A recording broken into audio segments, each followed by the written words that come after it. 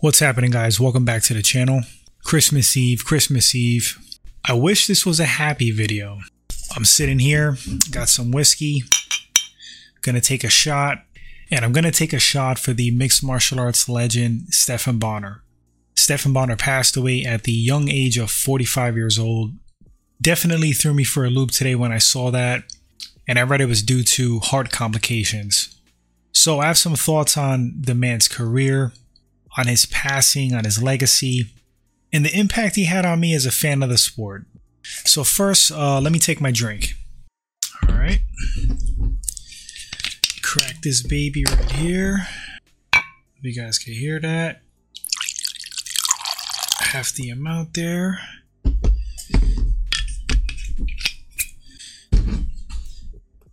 Let's send one down for the legend. Godspeed, Stephan Bonnar.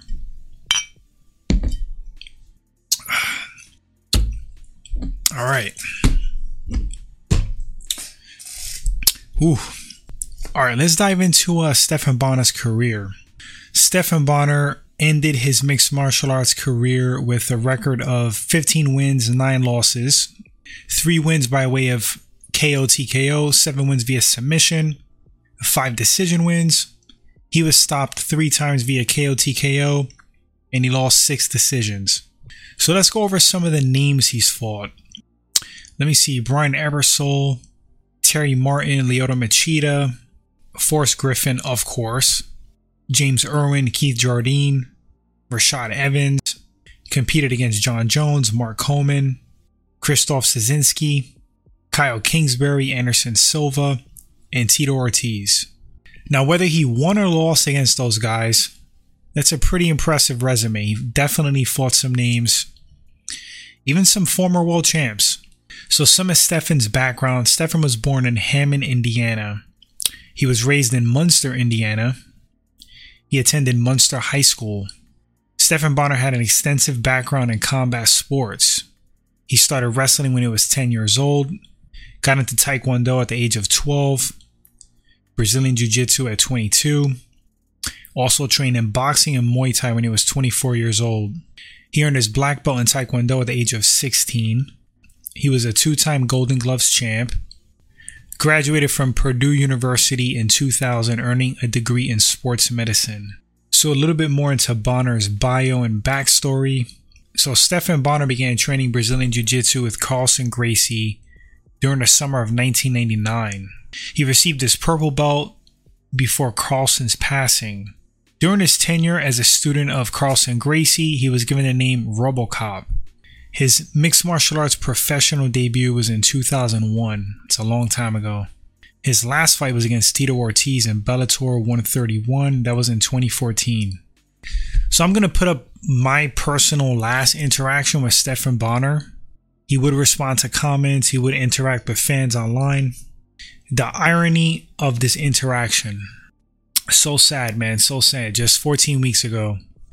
So here are my thoughts on Stephan Bonnar's legacy, what I thought of him as a fighter and a person from the outside looking in, of course. Let's start with him as a person. Stephan Bonnar to me seemed like a real dude. It was pretty much what you see is what you get. That's why he was beloved by the fans. People tend to gravitate towards real people.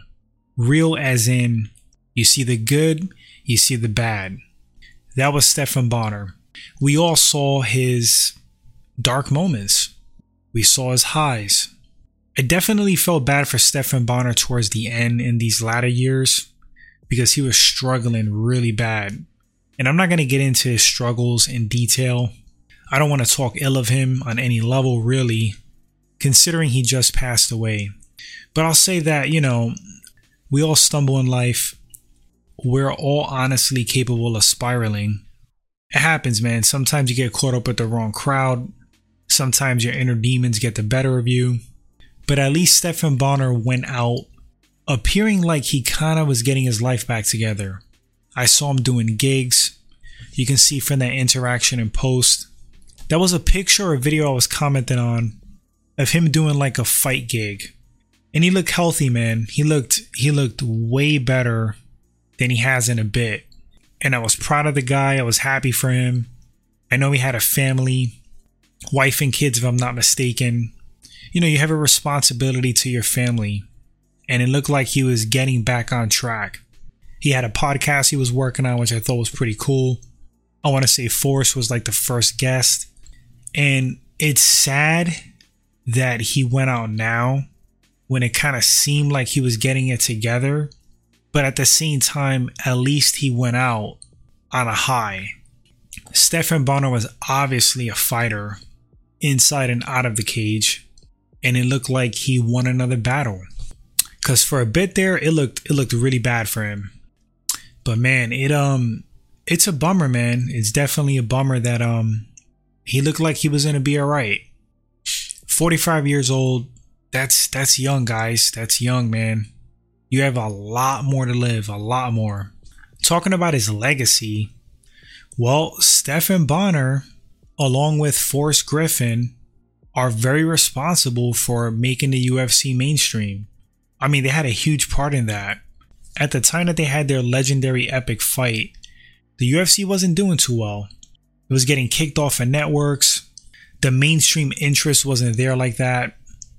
Then you have this fight between these two warriors at the end of one of the tough finales. I don't know the exact amount of viewers, but it was millions tuning in to watch them fight. And as the story goes, there was this crazy fight on, and people were just calling other people like, hey, turn your TV on. You gotta see this fight. And it just exponentially multiplied. Then you had like this crazy viewership during that fight. And that fight got the UFC back on track. Personally, I think Stephan Bonnar had a lot of potential. He had really good technical jiu-jitsu. He had a great chin. His striking was formidable. And out of some of the best performances we've seen out of him, I think he had way more in him. But possibly distractions, things outside of the cage, didn't allow him to reach his full potential. That's my theory. That's what I think anyway, when I analyzed and looked at his skill and watched his fights back in the day when he was like closer to his peak. Now, I don't know what heart complications means. Did Stephan Bonnar get a heart attack? Was it damage due to certain substances, maybe when he was struggling? I'm sure all of that contributed, played a factor. He also tested positive for steroids. That was for I believe that Anderson Silva fight. Steroids are never good for your heart. I'm sure there's going to be more details in the upcoming days, and we'll find out exactly what happened. But man, it's a bummer. I like Stephan Bonnar. He was a character, definitely a one of one, a lot of personality. And when he was on, he was a hell of a fighter, man. Tough dude. Sucks that he's not going to be a part of the MMA community going forward. He's just not here anymore. Life's short, guys. You never know when your day's up. Enjoy every day like it's your last. Enjoy that time with family and friends, with your loved ones. Do everything you want to do. Have no regrets. Make amends. Try not to have enemies. And be grateful for the time you have here. Life is a gift. It's not a guarantee. It really is a gift.